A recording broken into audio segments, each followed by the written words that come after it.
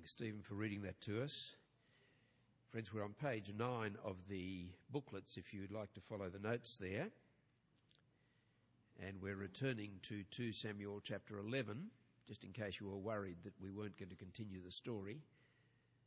But we're certainly going to make reference to that very important passage in 2 Samuel 7 in a few minutes.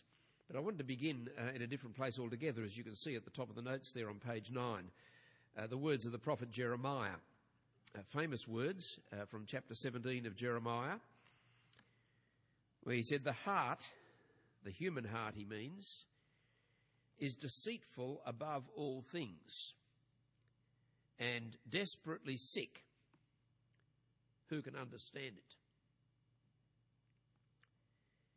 The Bible has a bleak view of human nature. Our hearts deceive us. We fail to see ourselves as we really are, profoundly unrighteous, desperately weak, extremely foolish. Of course, we all prefer a far more positive, optimistic view of human nature, but that's part of the deception. What hope is there for the world if the Bible's diagnosis of human nature is true? 2 Samuel chapter 11 is the account of the time when it became clear that even great King David had a heart that was deceitful above all things and desperately sick. This morning, we've heard how in the apparent safety and security of his royal city, David's own selfish desires conquered him. He took Bathsheba, the wife of Uriah, and had sex with her. And then, just when he thought he'd gotten away with it, a message came to him from Bathsheba, "I'm pregnant." Verse 5 of chapter 11 we reached. The question, of course, is then, well, what is to be done? Try and put yourself in David's shoes. What would you have done, do you think? One course of action could have been for David to come to his senses. He could have, you can imagine, can't you? He could have humbled himself. He could have acknowledged what he's done. He could have taken responsibility for what he had done. He could have taken responsibility for the consequences of what he had done. Mind you, that would be a lot to ask. In those days, in that society, the law carried the death penalty for what David had done. I don't know whether that would have applied to the king or not. However, there have been many occasions in David's life, if you read the whole story of his life, and I hope that one thing you might be encouraged to go back and read the story of David's life, in which you will see occasion after occasion when David did risk his life to do what is right. But that was when David trusted God. Now, as we follow what David did, we're going to see on display the truth of Jeremiah chapter 17, verse 9. David initiated what I've called on your notes there, Plan A. He wasn't the kind of man to waste time. He was the kind of man who made decisions. And so he took decisive action. And so we see in verse 6, so David sent this word to Joab, "Send me Uriah the Hittite." Uriah, you remember, was Bathsheba's husband. You remember from this morning, if you were with us this morning, otherwise we'll fill you in. Uriah was in David's army. General Joab was over the army. They were about 60 kilometres away to the east of Jerusalem, besieging the Ammonite capital of Rabbah. Now, I don't think that David's message to Joab would have aroused any suspicion. A king, no doubt, would be keen to hear how the campaign was going. And if anyone wondered, why did he ask for Uriah to be sent back? The answer might just have been, well, why not? A king can have his reasons, and this king certainly did. Let's see what happened. The commander in the field promptly obeyed his king's order, as you would expect. We're still in verse 6. Joab sent Uriah to David. I wonder what Uriah was thinking as his general plucked him out, said, "Back to the king." Here he was, chosen out of all the soldiers to report back to the king on the progress of the war. That meant a few days' relief from the discomforts and the dangers of the battlefield, a few days in the quiet safety of Jerusalem. I reckon Uriah might well have been thinking, lucky me. So he might have thought. Well, we read in verse 7 that Uriah came to David. That's what you'd expect him to do. He was an obedient servant of his king. But I can't help wondering whether Uriah, as he made his way into Jerusalem and then to the king's palace and then into the presence of the king, whether he heard any of the whispers that must have been buzzing around Jerusalem. After all, the king's night with Bathsheba was not a very well-kept secret. If you remember this morning as we were looking at the story, all those messengers sent back and forth. Do you think all of them kept the... I just think the word would have been getting out. We don't know, but I wonder whether Uriah heard anything. Well, he comes into the king's presence, and the king, of course, opened the conversation. Again in verse 7, David, what do we read here? David asked him how Joab was. Well, that's a fair question. How the soldiers were. Good question.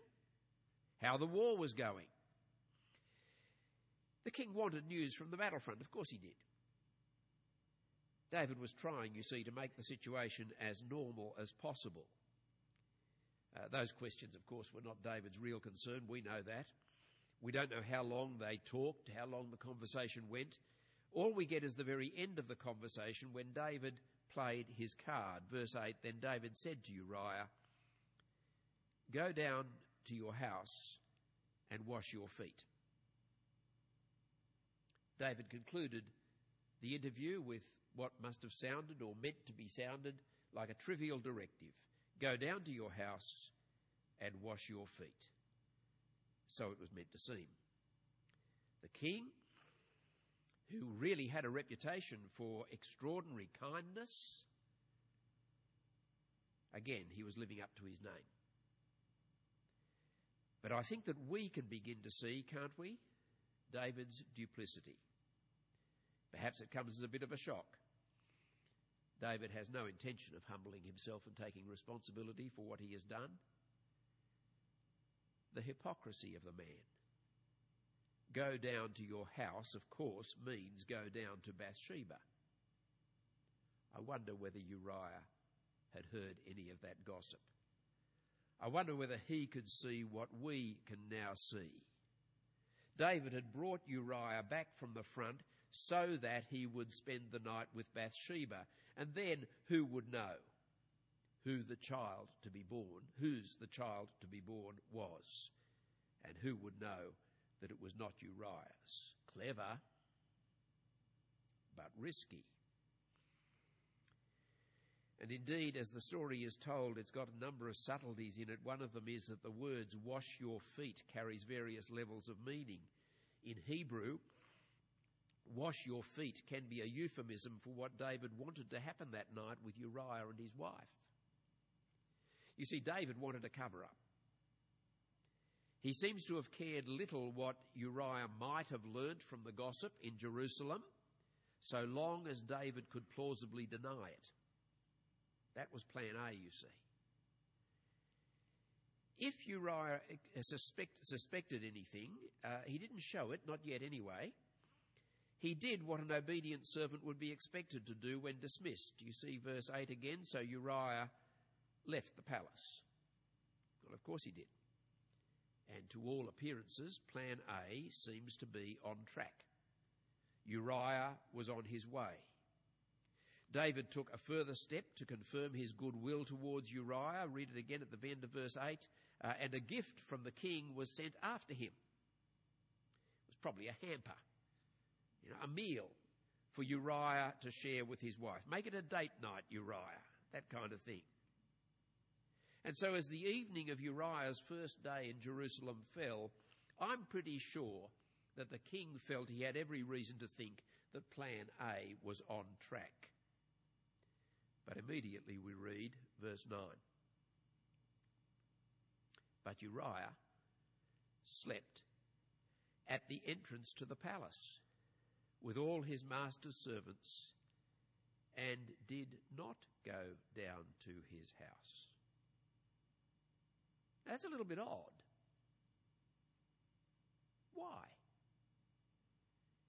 Did Uriah know more than he was letting on?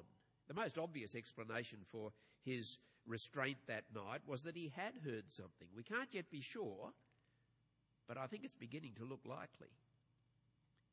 Next morning, David was told, verse 10, David was told, Uriah did not go home. David must have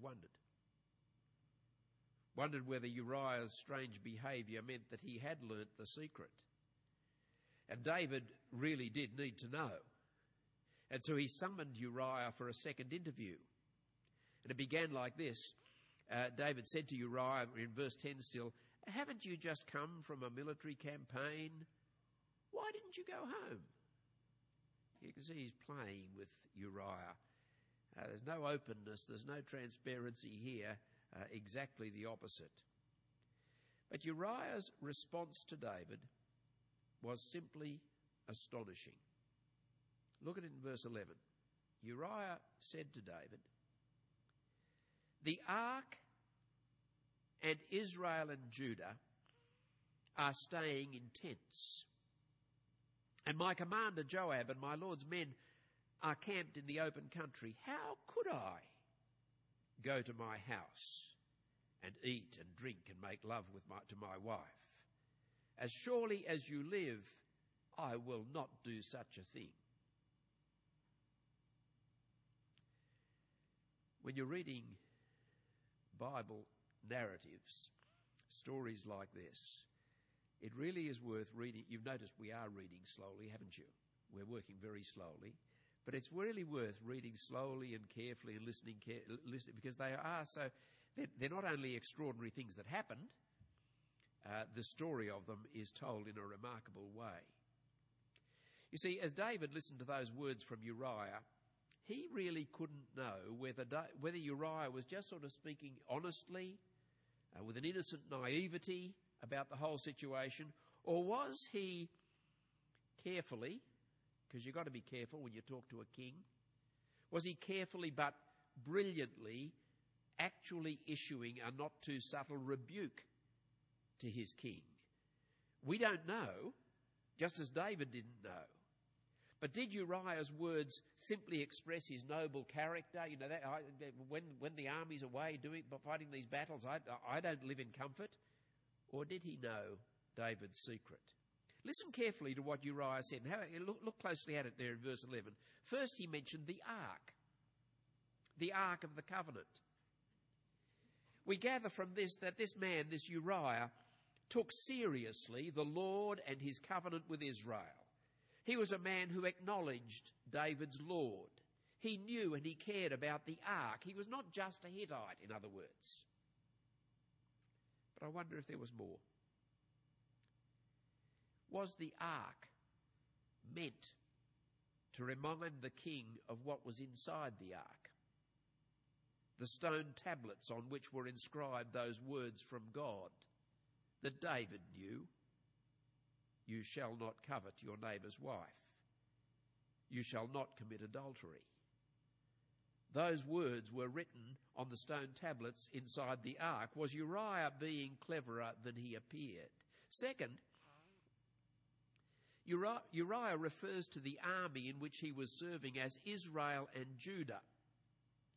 Uriah the Hittite was not simply a mercenary. He'd joined and served God's people over whom David was king. And again, was this a not very subtle way of saying that the one whose wife David has taken was not just a foreigner?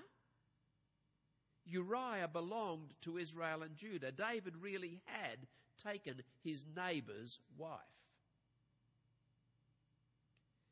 And third, look at Uriah's question. How could I go down to my house to eat and drink and make love to my wife? Was he just being pious? Or was he subtly letting David know that he knew that to lie with my wife is what David really wanted him to do? Were those very words carefully chosen? To lie with my wife is what David had done. Well, like David, we don't really know the answers to those questions. But if David had ears to hear, he didn't need to know the motives behind Uriah's speech to hear the rebuke contained in that speech. And here was another opportunity for this king to come to his senses and make amends for his failure. David's heart deceived him into thinking that there were better options than costly repentance. And so he promptly embarked on Plan B. Plan B begins verse 12. Then David said to Uriah, stay here one more day, and tomorrow I will send you back. Once again, he was the king. He didn't have to give reasons for his instruction for Uriah to stay. The real reason, of course, is obvious. David wanted more time to solve the problem. Uriah, as always, was obedient, so Uriah remained in Jerusalem that day and the next. Returning to day 2, we learn how David followed up on that worrying conversation with Uriah. Verse 13, and at David's invitation, Uriah ate and drank with him, and David made him drunk. That was David's plan B. David obviously wanted Uriah's drunkenness to lower his noble standards. He wanted Uriah to go down to his house and lie with his wife. Read on in verse 13. But in the evening, Uriah went out to sleep on his mat among his master's servants. He did not go home. Are you beginning to see that Uriah drunk was better than David sober? Yeah? And what are you beginning to think of David now? Deceived by his own wickedness, he was giving no thought to what he had done. The only thing that mattered to David was avoiding public shame, preventing the exposure of his crime. He was frustrated in his attempted cover-up by Uriah's integrity or Uriah's ingenuity. We're not quite sure which. Perhaps it was both. And friends, I think we are right to see the hidden hand of God here, thwarting David's attempts to make evil have no consequences. Think about this. What would have happened if David had trusted God and come clean? I mean, I find it hard to imagine the conversation, but imagine he said to Uriah, look, Uriah, I've done something stupid. I've done something bad. I've done something wicked. This is what's happened. And then, see, where would that lead? What would have happened? If he'd confessed his wrongdoing, if he'd taken responsibility for what he'd done and took responsibility for its consequences, what would have happened? We don't know. David didn't know. But friends, doing what is right is not about then being in control of what happens. Doing what is right is about trusting God. That's why we do what is right. We do what is right and trust God for the consequences. We may or may not like the consequences. But when you trust God and you do what is right. David had done that again and again and again throughout his life, but not this time.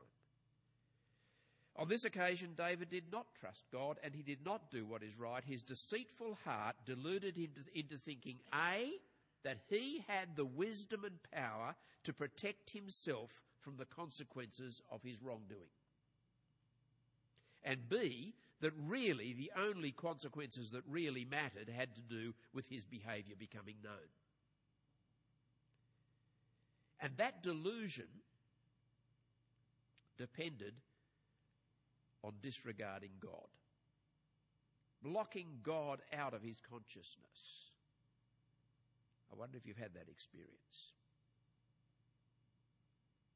Friends, beware of suppressing your conscience. That's what David seems to have done. When we do wrong, there's not one of us here who doesn't, but when we do wrong, immediate acknowledgement, willingness to bear the shame is always, always, always the wiser path than a foolish attempt at cover-up. That will never work in the long run. You see, the God whose hand was at work in David's world is at work in our world and will finally bring every deed into account. And every attempt at cover-up is just stupid. Just stupid. The deceitfulness of the human heart that we're seeing in David's attempts to evade taking responsibility for his crime includes the delusion that sinfulness can be contained. And we think like this all the time, don't we? We can relate to this easily. We think that sin can be a matter of little consequence. And you can think yourself of something you've done of which you are ashamed. And most of us don't have to dig back all that far, actually. Something of which you are ashamed that you have done. And your mind keeps telling you it doesn't matter, it doesn't have to matter, it doesn't have to have consequences. And as one thing leads to another, we find it very easy to underestimate our wrongdoing. We play it down. Just try and imagine David's thinking for a moment. He looked at a beautiful naked woman. What harm can there be in a look, really? Who's hurt? He made inquiries about her. What's wrong with knowing who she is? He sent for her. Why not meet the lady? He had sex with her. Well, her husband was away. No one need know. What harm was done? Inconveniently, she fell pregnant. The easiest thing for all concerned would be to arrange things so that everyone, including her husband, would think that the child was his. The deception wouldn't hurt anyone, and it would save an awful lot of trouble and embarrassment. Yeah? Unfortunately for David, whose thoughts I'm trying to imagine here, he had so far failed in his attempts to arrange things. If only Uriah had been a little bit more cooperative, a little bit less principled, a little bit easier to manipulate. David found himself now in a very difficult spot. It wasn't his fault, I can imagine him thinking. He had tried, hadn't he, to deal with this problem in a way in which no one was hurt. Uriah, who could have been the solution, was now the problem. David had no choice. The situation had become desperate, and a desperate measure was called for. Plan C. Plan C was daring, but if it worked, David's difficulties would be over. So it must have seemed to King David. We have to follow this more briefly. I'd like to get to the end of the chapter this time, and we need to do that. So verse 14, in the morning, David wrote a letter to Joab and sent it with Uriah. In the letter he wrote, "Put Uriah out in front where the fighting is fiercest, then withdraw from him so that he will be struck down and die." I hope you're horrified. The plan, if you think about it, has all the marks of being hastily conceived. The objective, however, is crystal clear. If Uriah had come to know about David's adultery, any accusation he might like to make will be silenced by his death. If Uriah was still ignorant of David's offence against him, then his death would ensure that he never found out. Either way, Bathsheba's pregnancy could be ascribed to the dead Uriah without any fear of contradiction. How clever is that, eh? Well, let's follow Uriah back to the front line of the conflict with the Ammonites and see what happened. We're at verse 16. So while Joab had the city under siege, he put Uriah at a place where he knew the strongest defenders were. And when the men of the city came out and fought against Joab, some of the men in David's army fell. Moreover, Uriah the Hittite died.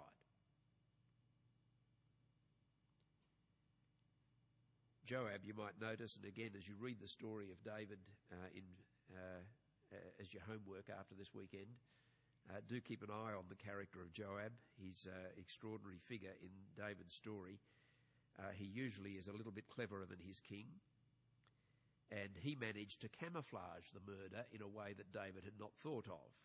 You notice that? Uriah also died. He was just one of a number who died. So David's innocent gaze from the palace roof had led step by step to multiple innocent, unnecessary deaths. Could anyone still really think that the beginning of this sequence of events was a small thing? In a moment we will meet someone who did. What happened next? I'm at verse 18. Joab sent David a full account of the battle. Well, he sort of did. And that's what Joab would be expected to do. And Joab had briefed the messenger that he sent, not exactly with the truth, but with words to use if the king became unhappy with the news that he brought. This is from verse 19. He instructed the messenger, excuse me, when you finish giving the king this account of the battle, the king's anger may flare up and he may ask you, "Why did you get so close to the city to fight? Didn't you know that they would shoot arrows from the wall? Who killed Abimelech, the son of whoever it is?" It's really a version of Gideon's name. "Didn't a woman drop an upper millstone on him from the wall so that he died at Thebez? Why did you get so close to the wall? If he asks you this, then say to him, 'Moreover, your servant Uriah the Hittite is dead.'" It's a very strange speech that Joab made. I think it suggests that what he had done troubled him. He seems to think that what he had done should trouble David. We can't know what the messenger made of all this. Did he suspect anything?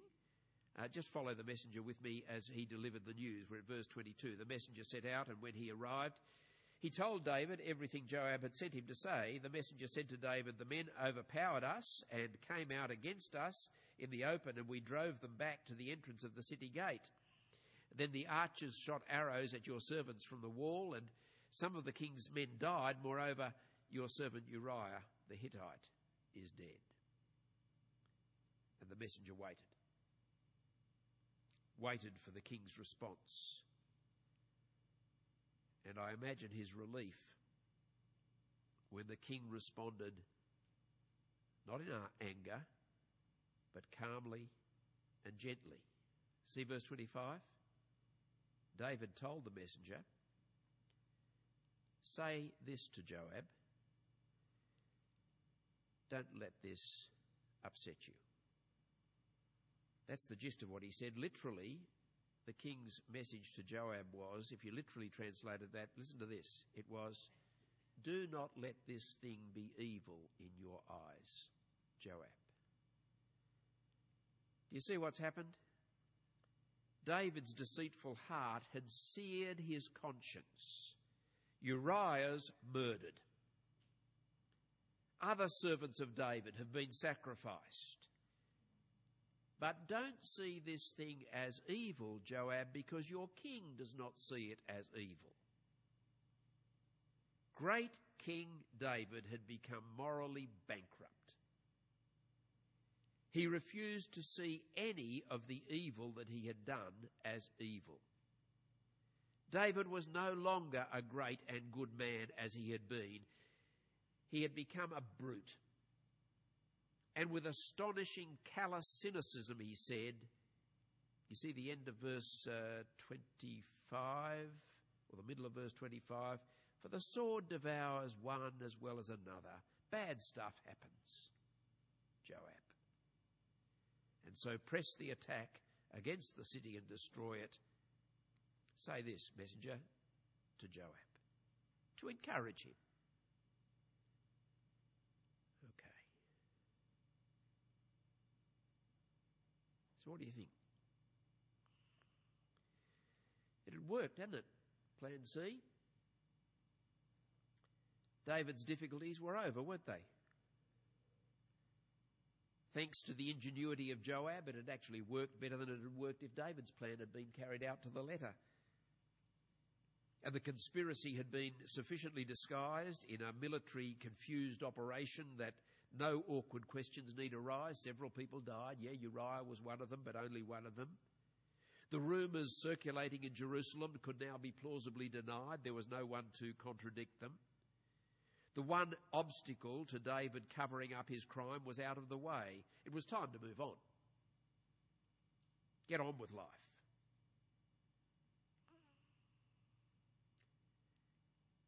We haven't heard anything about Bathsheba for some time. Since verse 5, in fact. I am absolutely convinced, I don't think there's any doubt, that she had nothing whatsoever to do with David's schemes. Nothing. I'm absolutely sure he didn't consult her. Verse 26, when Uriah's wife heard that her husband was dead, she mourned for him. Unlike David, Bathsheba grieved her husband's death. David had one more move to make. Verse 27, after the time of mourning was over, David had her brought to his house, and she became his wife and bore him a son. And I can't help imagining David thinking, well, all's well that ends well. David could acknowledge this boy as his own, needn't be embarrassed when they noticed he had blue eyes too. Surely that was the end of the matter. And they could live happily ever after. Except for one thing. David had given no thought to God anywhere in this chapter. That's what we do when we sin, isn't it? When we do what we know is wrong, when we do what we know we oughtn't to do, we block any thought of God out of our minds. That's what David had done. However, as always, God had been watching. And this story concludes with this devastating closing statement. The translation, the NIV that you probably have in front of you, goes like this: but the thing David had done displeased the Lord. I don't know why the translations put it like this. It's far more serious than that. The words in verse 25 actually echo David's message to Joab. You remember David had said, do not let this thing be evil in your eyes, Joab. That closing sentence of the chapter says literally, but the thing David had done was evil in the eyes of the Lord. David's effort at cover-up may have seemed successful, like our efforts at cover-up may sometimes seem successful. But it was ridiculous. We may deceive ourselves about our evil thoughts and our evil words and our evil actions, but do you really think they're hidden from God? What consequences are going to flow from the fact that the Lord had seen what David had done and seen it for what it was, evil? We need to read on into chapter 12 to find out, which means you've got to come back tomorrow morning to find out. I want to close by us thinking for a few moments about this chapter 11 that we've been listening to today. What are we to make of this story in 2 Samuel chapter 11? It really is one of the ugliest stories you'll find anywhere. I think there's only one uglier story in the Bible. We can have a competition later on for you to find out which one it is. It's not very far from this chapter, actually. But this is an ugly one, isn't it? It's a story of a callous brute, a man with the conscience of a brick, a man, and it's horrible, it's violent. Why is this? I mean, and this isn't a television program. You know, this isn't HBO. This is in the Bible. If I can put it like this, God tells us this story. Why has God told us this story? Two things. In the first place, this story certainly shows us human nature and human sinfulness. The depth of human depravity is what I've called it. We've seen, and I've been underlining this, that David was not the worst man to have ever lived. This isn't the story about Adolf Hitler. Quite the contrary. He was a great and good man. He was one of the greatest and one of the best. And yet even David fell to a level as low as this. And I reckon that's a pretty solemn lesson. No matter how upright and noble a person might be, there is in human nature an inherent rottenness that can always come out given the opportunity, given the circumstances. Do I dare say in my heart that I would never act like David? Do I think in my heart that I'm really inherently good, not a brute like David? Then I think this story ought to wake me up to reality.